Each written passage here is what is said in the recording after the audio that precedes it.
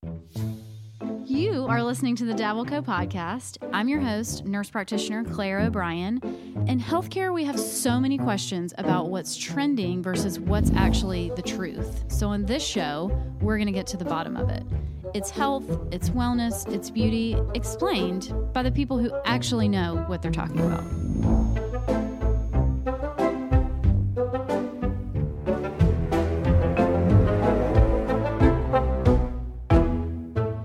Hey guys, welcome back to the Dabbleco podcast. I am your host, nurse practitioner Claire O'Brien, and today I'm doing a 10 questions episode. So every few weeks or so, I will put up a question box on my Instagram account and let people shoot over questions. They can be medical, they can be totally random, they can be about my life, their lives, whatever. And I just pick ones that I think will be interesting or funny or whatever that looks like that week.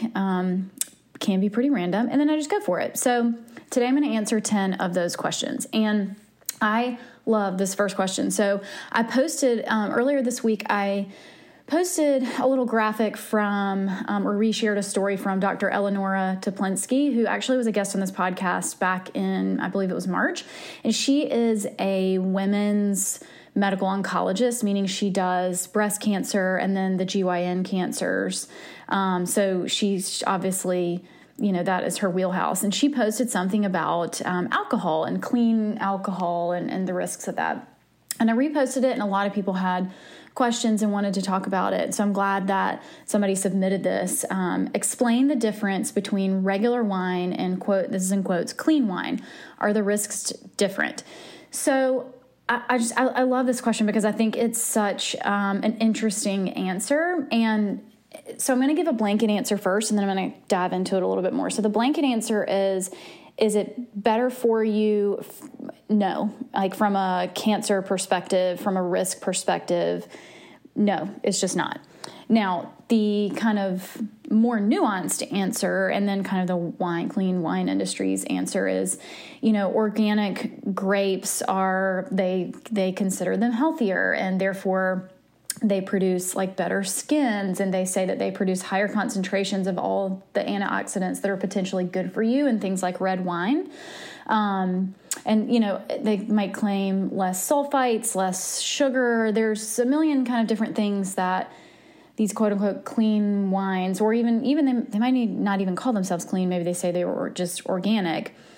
And so there may be different benefits for different people depending on why you're drinking that particular brand or type of wine. So let's say you are diabetic, or you're doing keto, or for whatever reason you are trying to cut down on your sugar.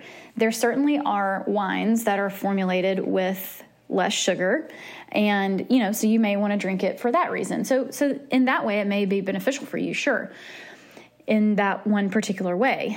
Now you may be a super big headache person and feel like you get headaches from the sulfites in red wine. What's interesting to me is sulfites. So I used to think that was an issue, sulfites in wine, but sulfites actually, that has been debunked because things that we are eating commonly all the time, like French fries, dried fruit, for example, those things have way more sulfites than a glass of wine, which I think is super interesting. So I think what happens is these theories get put out there, and we hear like, oh, it's the sulfites. And then we want to claim, like, name it and claim it. We want to claim that as the thing. So like, oh, okay, well, I do better if I drink, French or Italian wines because their sulfites are more regulated. I mean, sure, that could be possible. Sure. Now back to the kind of original point of the question. Are the risks different with these cleaner wines, whether it's lower sugar, organic grapes, whatever that looks like? And I would say, what risk are you talking about? Are the risks of cancer less? No. And the reason for that is because the ethanol in alcohol is what's the problem, right? So when you drink even a clean glass of wine, it still has alcohol in it. Alcohol breaks down to acetaldehyde, I hope I did not butcher that, which is a known carcinogen. So carcinogen means it's some substance that causes cancer. So different things can be carcinogens. Some medications, can be carcinogenic in some ways. Foods can be carcinogenic in some ways. Smoking is carcinogenic. The sun is carcinogenic, meaning that they can lead to cancer. So the reason they lead to cancer is because those substances damage DNA, and then they stop our cells from repairing the damage, and that's what allows cancer to grow, right? Is that change at that cellular level. So when we look at different cancers that have been, well established to be associated with alcohol, breast cancer, colon cancer, head and neck cancer, liver cancer, is there a cancer that hasn't been in some way associated with alcohol? I mean, gosh, maybe skin cancer. I'm trying to think of, basically any internal organ skin cancer is going to have some, risk with alcohol. So to me, and what I talked about when I interviewed Dr. Toplinski, so there's surgical oncology, which are the folks that do the surgery and the cutting out of the cancer. And then there's medical oncologists who do the chemo part of the cancer. And so I was telling her, we're kind of talking about drinking and COVID, and how so many people, started drinking so much more during COVID because we were at home and we were super bored, and we were at our house incredibly stressed, or at least my husband was, just with what he was doing for work. So we started drinking a whole lot more. And I told her, it was really a wake-up call that there are different categories of levels of drinking that are, your different risk. And I realized, I'm actually Googling it, so I tell you guys right. I realized, after not that long, that me drinking 2 drinks a day was 14 drinks a week. And that put me in a heavy drinker category, which is like high risk for all of these things. And I was like, dang, it seems like everybody's having a couple glasses of wine a day. So you guys know I only bring you companies that I personally use and love, and I've been using the buffalo sauce and the no soy teriyaki from Noble Made recently. It is next level, clean, convenient. Everybody just loves it, our entire family. So their whole lineup of sauces and seasonings sits at the intersection of convenience and better for you. So this means you can feel good about getting your food to the table quicker without compromising taste, and also knowing you're putting super high quality ingredients in front of your friends and family.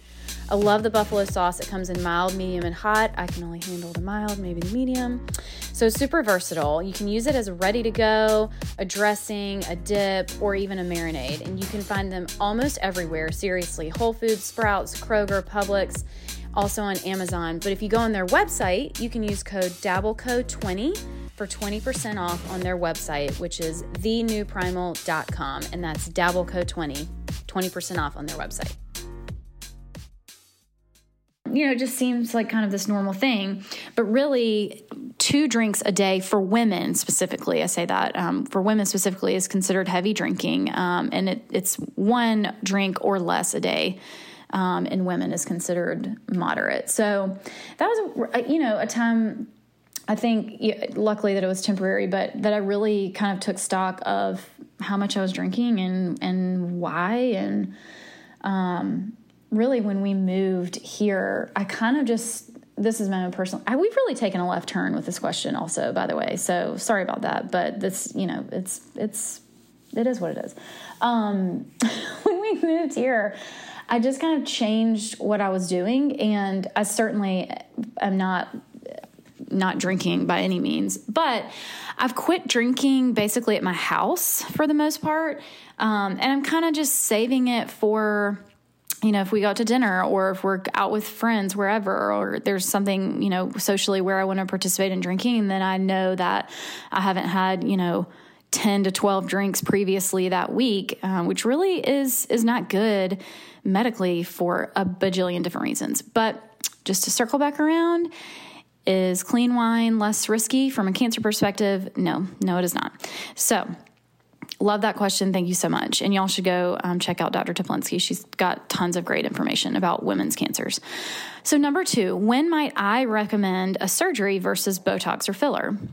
So this is kind of a nuanced question. I think that there are obvious times cosmetically when patients come to us and what they're complaining of, I can, look at and say, really there's not an injectable procedure that's going to fix that. I think, let's say eyelids is really a great example. So when some people are just naturally have a little bit more hooded eyelids, but then as we age, we get, more skin laxity, and those eyelids can really start to sag and droop and actually obstruct your field of vision. And so, can I put a couple units under the eyebrow and inject in a specific way, do a chemical brow lift? Yes, but is that really doing the best service to the patient, knowing they're going to have to, first of all, it's not going to change that dramatically. So it depends on the person's age, kind of their skin laxity, what do they have, where I might say, I can do what I can do, but like really to get the results that you want, you've got to go see a surgeon, whether it be, facial plastics, oculoplastics, or something like that. And then kind of the same, well, it's a little different for other parts of the face. For me personally, there certainly are specific areas that there's just only so many things that we can inject. And, all this, threads and Kybella and filler and Botox and Xeomin, and gosh, we love it all. But at the end of the day, those procedures are not the definitive treatment. And so I think it just depends. So there are some people that just are never going to go under the knife. They're just not going to have surgery. And so for those people, the answer is completely different. Then it's like, okay, how can we best maintain this or get you the look that you're wanting, knowing that you're never going to have plastic surgery? But then there are patients where I will say, okay, are you considering having, let's say, a neck lift or a facelift, just depending on their age? And, if they say yes, they're considering it, I will have that conversation with them really about the financial portion of it. Because, if you get into an older person's face, and by older, I mean, not that much older, like can be like 50s, which is, getting younger every day. But there becomes a certain kind of tipping point for me where I know this person's going to spend thousands of dollars. They're going to have to maintain that every year. And if they're considering or willing to undergo a surgery, then that might be the best thing for them financially. But again, like I said, some people just are never going to do that, and that's totally fine. And they want to maintain as best they can without surgery. And so we've got several tools that we can use in our toolbox to do that. And all those other things that I was talking about. Oil therapy is a great one that is really great for people that they're just never going to have a facelift. They're just never going to have a blepharoplasty or a neck lift. And that's fine.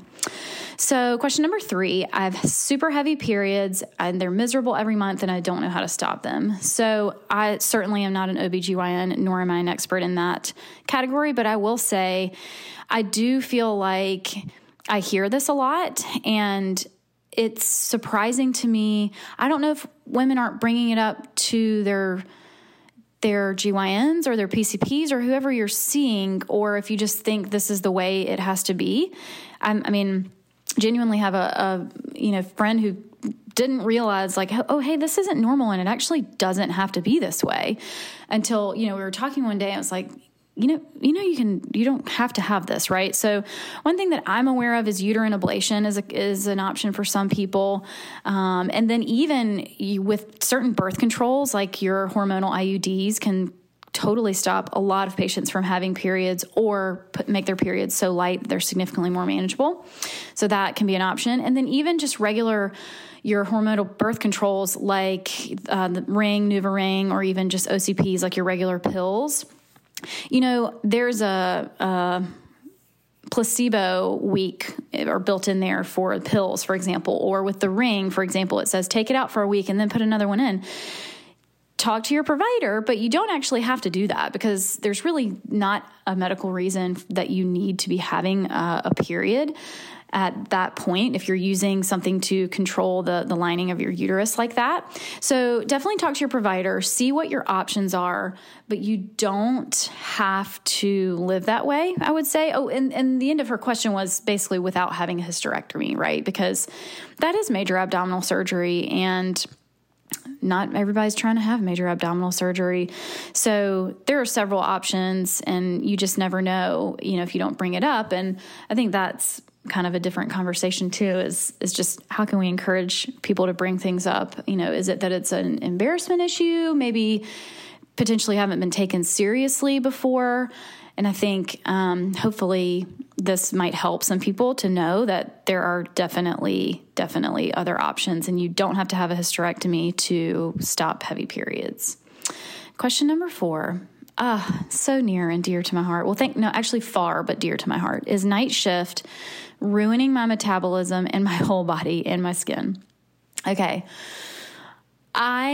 From a straight up endocrinology standpoint, wish I could explain the circadian rhythm and the hormone shifts that come with that. I cannot. Hopefully one day I'll have an endocrinologist on that can speak more intelligently to that. But the short answer is kind of yes. So night shift, there's an actual diagnosis of sleep-wake disorder for people who work night shifts. And so we also know there's so many things that happen hormonally during certain stages of sleep. And this is something we see with sleep apnea as well.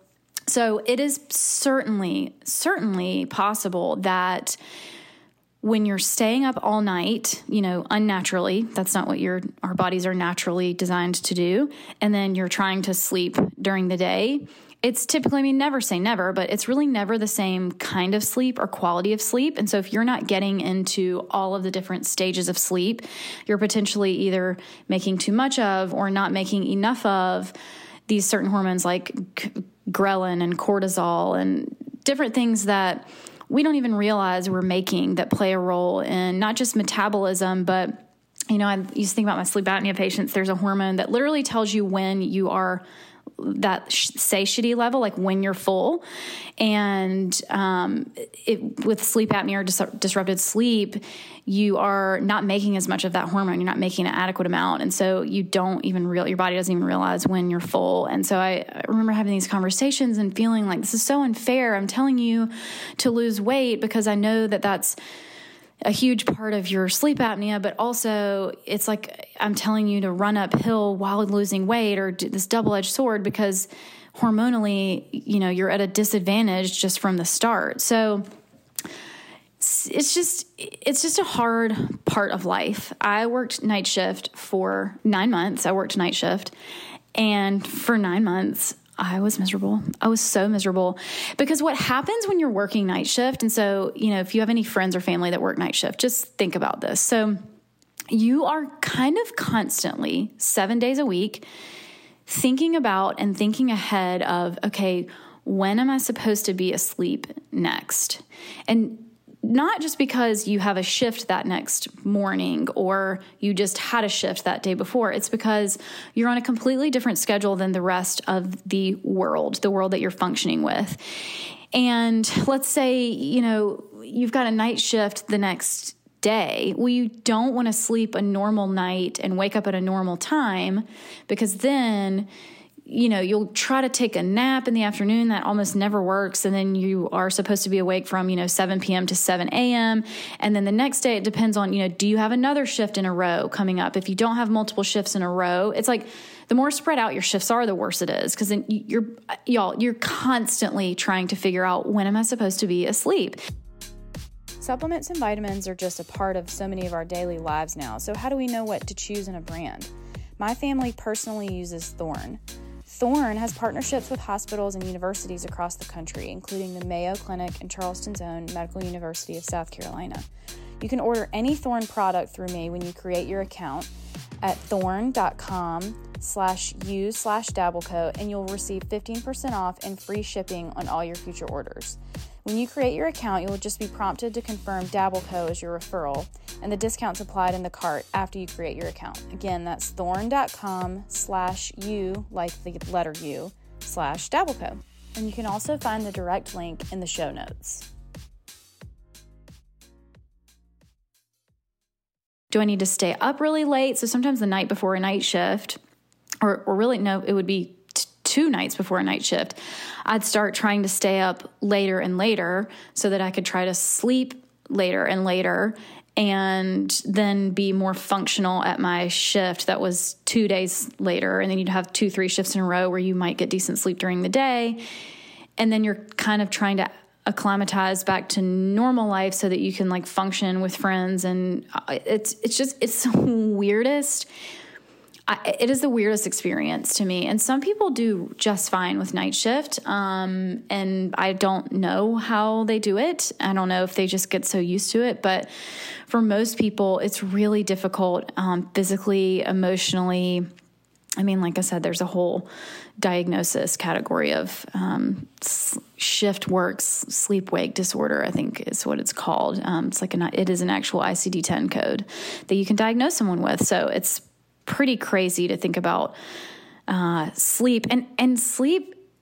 It's so underestimated of how important it is. I mean, even so now, I've been in the rhythm since I've had my first child almost 7 years ago of waking up at, pretty early time in the mornings, whether it's 6 or 7 o'clock. And so I don't even think at this point, I mean, yeah, when you stay up really late now, like say, late dinner, or you're out or whatever, and you go to sleep really late, I can no longer sleep that 8 or 9 hours that I would love to sleep until, 10 or 11 o'clock the next morning. That's just not happening. My body is legit trained to wake up at a certain time. So sleep is just so important. So yeah, I hope that it's not ruining your whole life to work night shift, but if you have an option not to, and you're having issues, it may be a change that you need to make.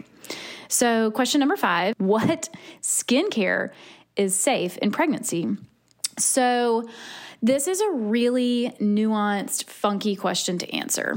On the one hand, I don't think anyone is really going to say XYZ product or ingredient is safe, because that would mean that specific product would have had to have been studied specifically in pregnant women. And that is extremely rare, almost never happens. Pregnant women are left out of most clinical trials. And the verbiage that we use is GRAS, or generally recognized as safe, because, like I said, they typically haven't been specifically studied. And so a lot of the kind of data that we have on ingredient profiles and skincare during pregnancy is really all retrospective, right? Looking back over decades of women being pregnant and using certain ingredients before we knew that they were or were not safe. There used to be, or I mean, it's still now, but there are medications that will come out and, it may take some time before the science catches up and we realize that it's not safe. But what I personally use to kind of counsel my patients, and all of my patients are different, right? Like I have different conversations with everybody. I don't put out a sheet that's like, here's what's safe and here's what's not. I talk to everybody about, their different things and different needs. So I use the ACOG guidelines, which are the American College of Obstetrics and Gynecology guidelines, and they have really pretty detailed recommendations for what is GRAS, or generally recognized as safe. I think what would surprise most people who are pregnant is that there's actually a lot more that you can use safely than you cannot use safely. So the sentiment, I feel like when you get pregnant for the first time, it's just like, oh, everything's dangerous. You can't have this, you can't have that. But kind of like the alcohol thing, a lot of these things have just been passed down for so many decades that without looking back at the why, okay, well, why are they saying that soft cheese is not safe during pregnancy? Well, because, a long time ago, soft cheese was not made from, milk that was not pasteurized. And so you had a higher risk of those foodborne illnesses. Well, now, if you're buying cheese that's made in America, whether it's soft or not, most of the time it's going to be pasteurized. So skincare, kind of similar sentiment there. There's a lot that you can use that is generally recognized as safe.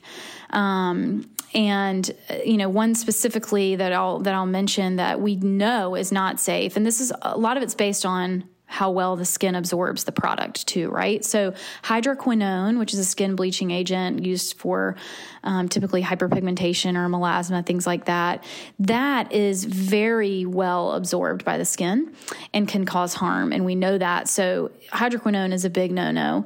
Retinoids or topical vitamin A's, it's a little bit different. That's kind of in a more foggy category right now, because traditionally it was really said that they're not safe in pregnancy. And that was extrapolated from isotretinoin, which is oral vitamin A. So you're taking, like 50,000 units of vitamin A at a time. That's Accutane. And so, and there is a point where retinols, there is fetal retinoid syndrome, but that's like, you'd have to be like coating your entire body in retinoids and wrapping it in plastic wrap to get it to absorb. But all that to say, have a conversation with whoever's helping you with skincare. Ask your OB. I find 9 times out of 10 when I have a patient that we're not sure, or they're not sure, we're just, want to be, super cautious. And I'll say, ask your OB. Let me know what they say. 9 times out of 10, they're like, yeah, it's fine. Because I look at, the ACOG guidelines, and hopefully your skincare provider is doing that as well. For both reasons, not because I feel like everything's risky, but really because pregnant women kind of get the short end of the stick and are just told no about everything all the time. And there really is plenty that you can use. So ACOG guidelines are easy to look up. You can look up skincare and ACOG guidelines and really see right there kind of what is and is not considered generally recognized as safe. Question number 6, is PRP or platelet-rich plasma effective in hair growth? Probably yes and no. This is a hard question. But I think it's important because it's everywhere right now. So platelets are part of your blood, and they promote cell growth and help cells regenerate. So what happens if you're going to get a PRP treatment, which is platelet-rich plasma, is you'll go into an office, they'll draw some blood, and they'll spin down the part that they want to use that has the platelets inside the plasma. And the theory is that potentially these platelets, if they're injected really deep into the skin, typically of the scalp, to reach the bottom of the hair follicle, that they might stimulate a specialized population of cells called dermapapilla cells, which is what plays that role in hair growth. But reading about it, it really has been more studied in a really specific type of hair loss called androgenic alopecia. And so if you are having hair loss and you're thinking about doing PRP treatments, I would say, definitely go to someone who is really well-versed in the use of PRP, can help you figure out the type of hair loss that you're having, if it's that specific alopecia or what else is going on, just to make sure, because the treatments are really expensive. I mean, they can be anywhere from, a few hundred to, some places charge over $1,000 per visit. And I would hate for somebody to be getting these treatments without knowing that it's actually going to be able to help them. So I would say the most important thing is just to make sure that you see somebody who is doing it and seeing results and can help you see if that's going to be an option for you. So number 7, my favorite book of all time. That question, I loved that question, but also that is a very deep and broad question. So I would say, honestly, that was so hard to answer. Tim Keller's book, The Reason for God, was really transformative for me. So Tim Keller is a pastor out of New York at a Presbyterian church called Redeemer.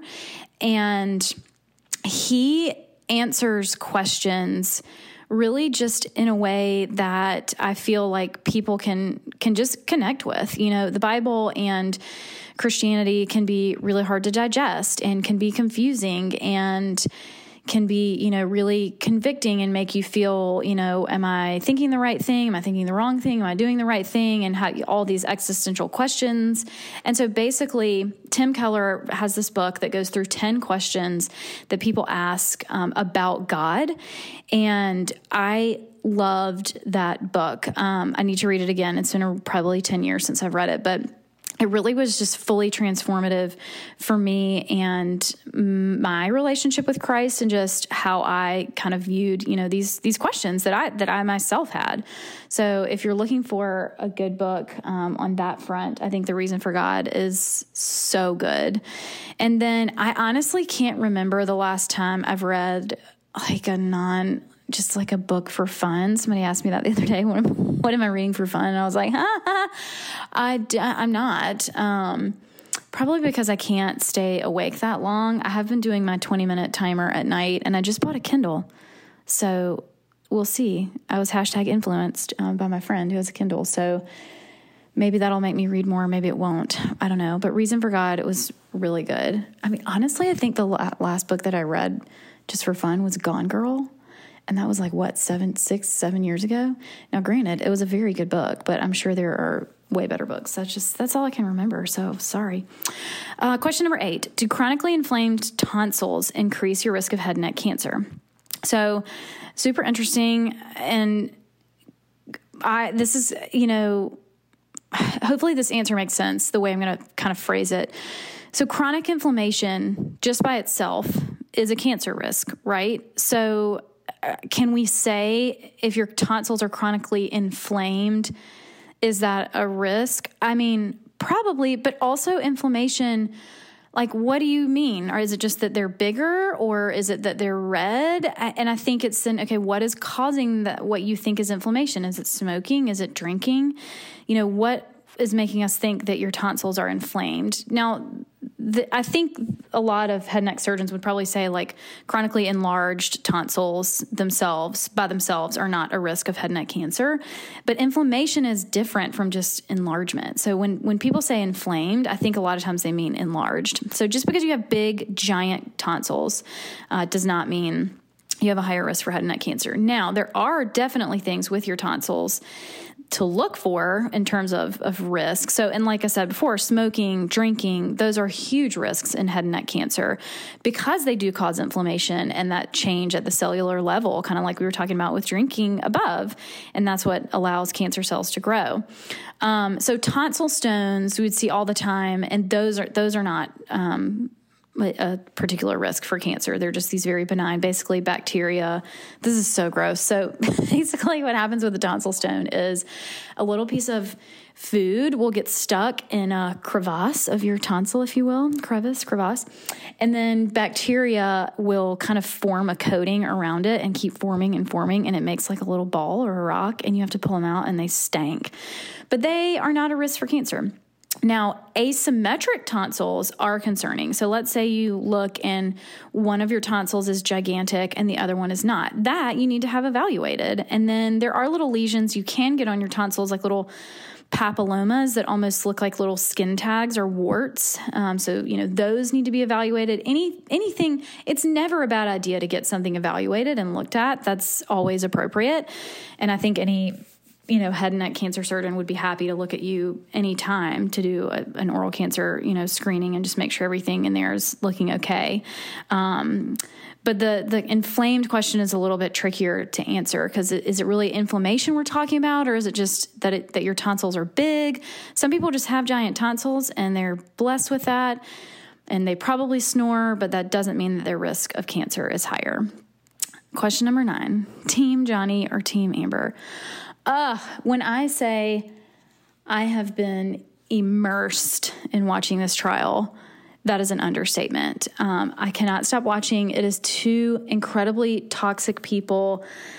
I am not going to say that he is like some hero here to save the day. However, it's super clear. I mean, there's multiple like tapes and recordings, which she made, which I also am very confused by.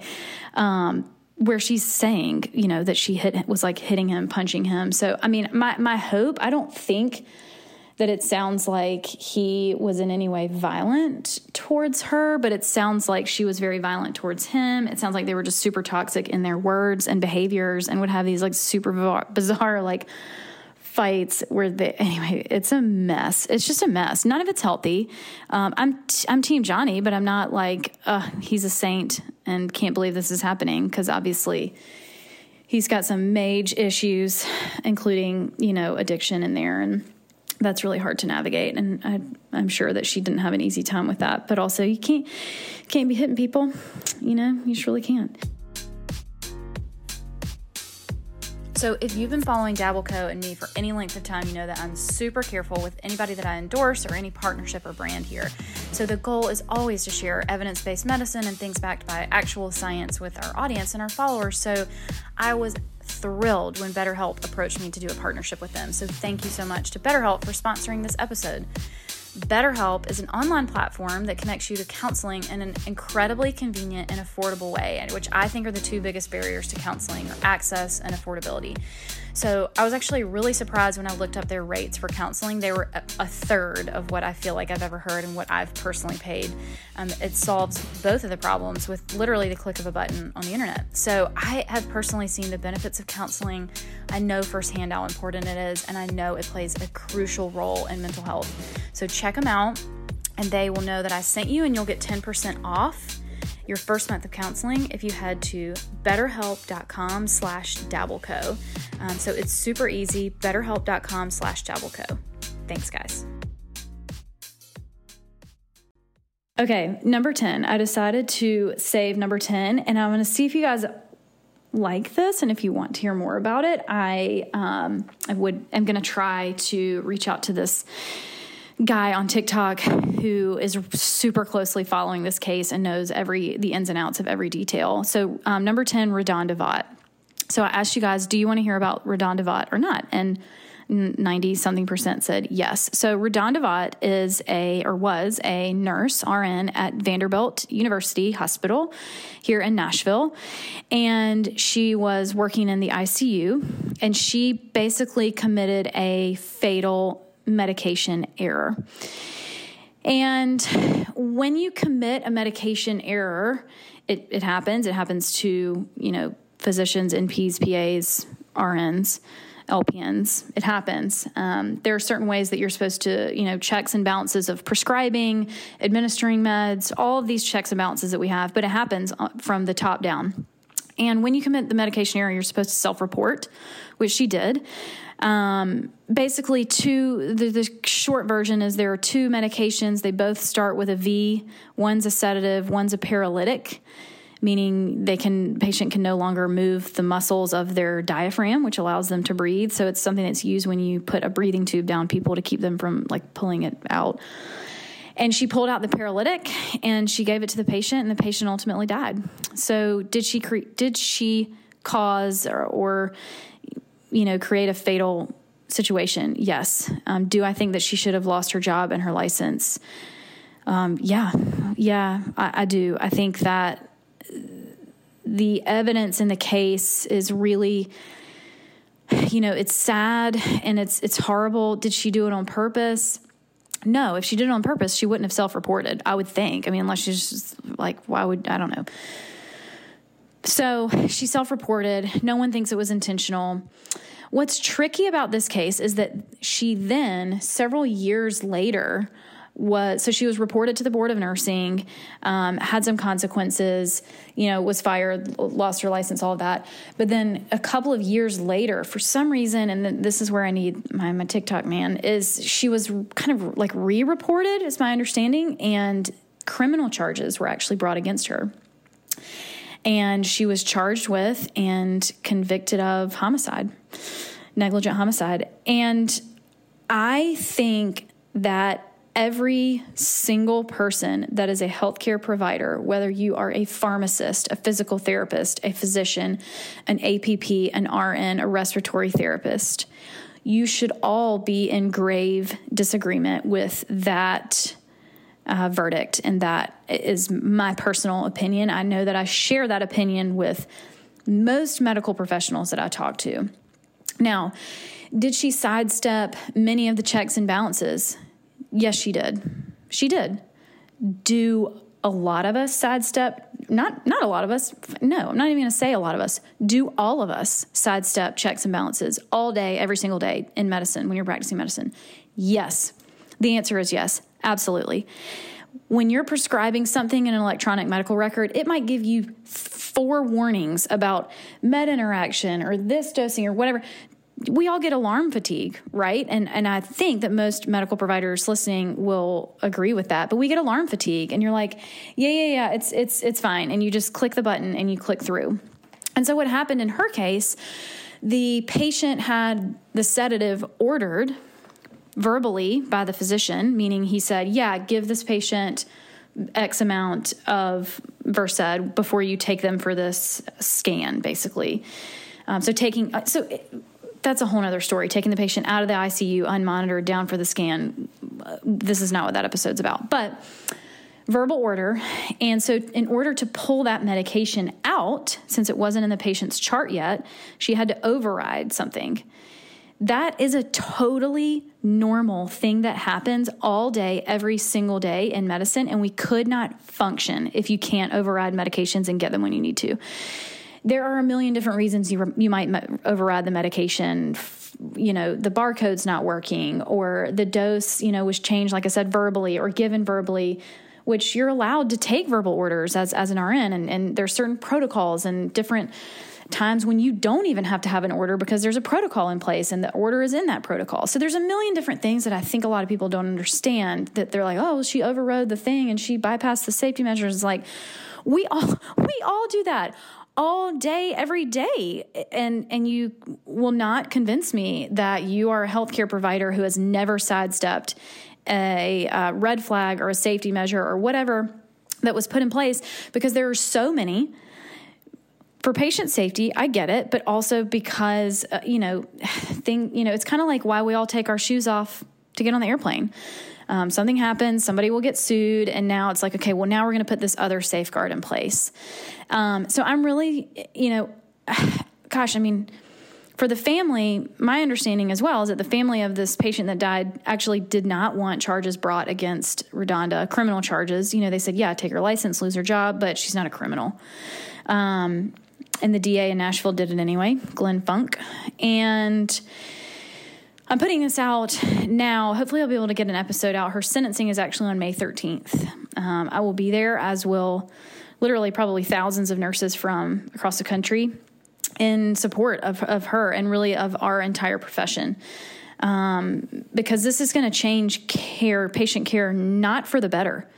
Not for the better at all. Just to give you an example, when you're in a crazy car accident and they bring you in by ambulance and we don't have your ID, we don't know who you are, how old you are, how much you weigh, nothing, and you're coding and they're trying to save your life, you're pulling things out and overriding and bypassing, safety checks all day long. And if you can't do that, if you've no longer have the power to pull things out when you need them and to override things when you need them, it's detrimental to patient care. And I think, I'm glad to see, I've seen a lot of physicians really in support of her. I know that there are plenty of people, physicians, nurses, all of it. They're like, oh, this is a never event. It's really not. It's really not a never event. Med errors happen. There are a few things, but there's almost nothing in medicine that's a never event. It's just horrible mistakes happen. And why do horrible mistakes happen? Because the people practicing medicine are human. So let me know if you want me to try to pursue a person who has really heavily been, researching and reporting on this case. I think it's super fascinating, and I think it brings up a really interesting conversation about medicine and what, even accidents in general outside of medicine. I kind of was thinking about that, the truck driver that was sentenced to like 100 years in prison or some ridiculous thing because his brakes failed and he failed to use the pull-off ramp. And so it's kind of same situation. He was charged with negligent homicide because, he killed 8 people or something ridiculously, horrible tragedy. But at the end of the day, it was an accident. And we don't know what happened, why he didn't use the pull-off ramp. Did he panic, freak out, and not even realize it was there? And should humans be held criminally accountable, for, I'm not talking about civilly, sue the hospital all day, sue her if you want, sue him, whatever. I get it. Civil is totally different. But criminal, I just don't know. I don't know if humans should be held criminally responsible for accidents. I think it's a conversation that we probably need to have. Anyway, I usually try to end on something light and fun, but that was not it. So as always, thank you guys for listening, and please rate and subscribe to the show. If you like the show, tell your friends, share it. That's how I keep getting good guests, and I'll see you next week.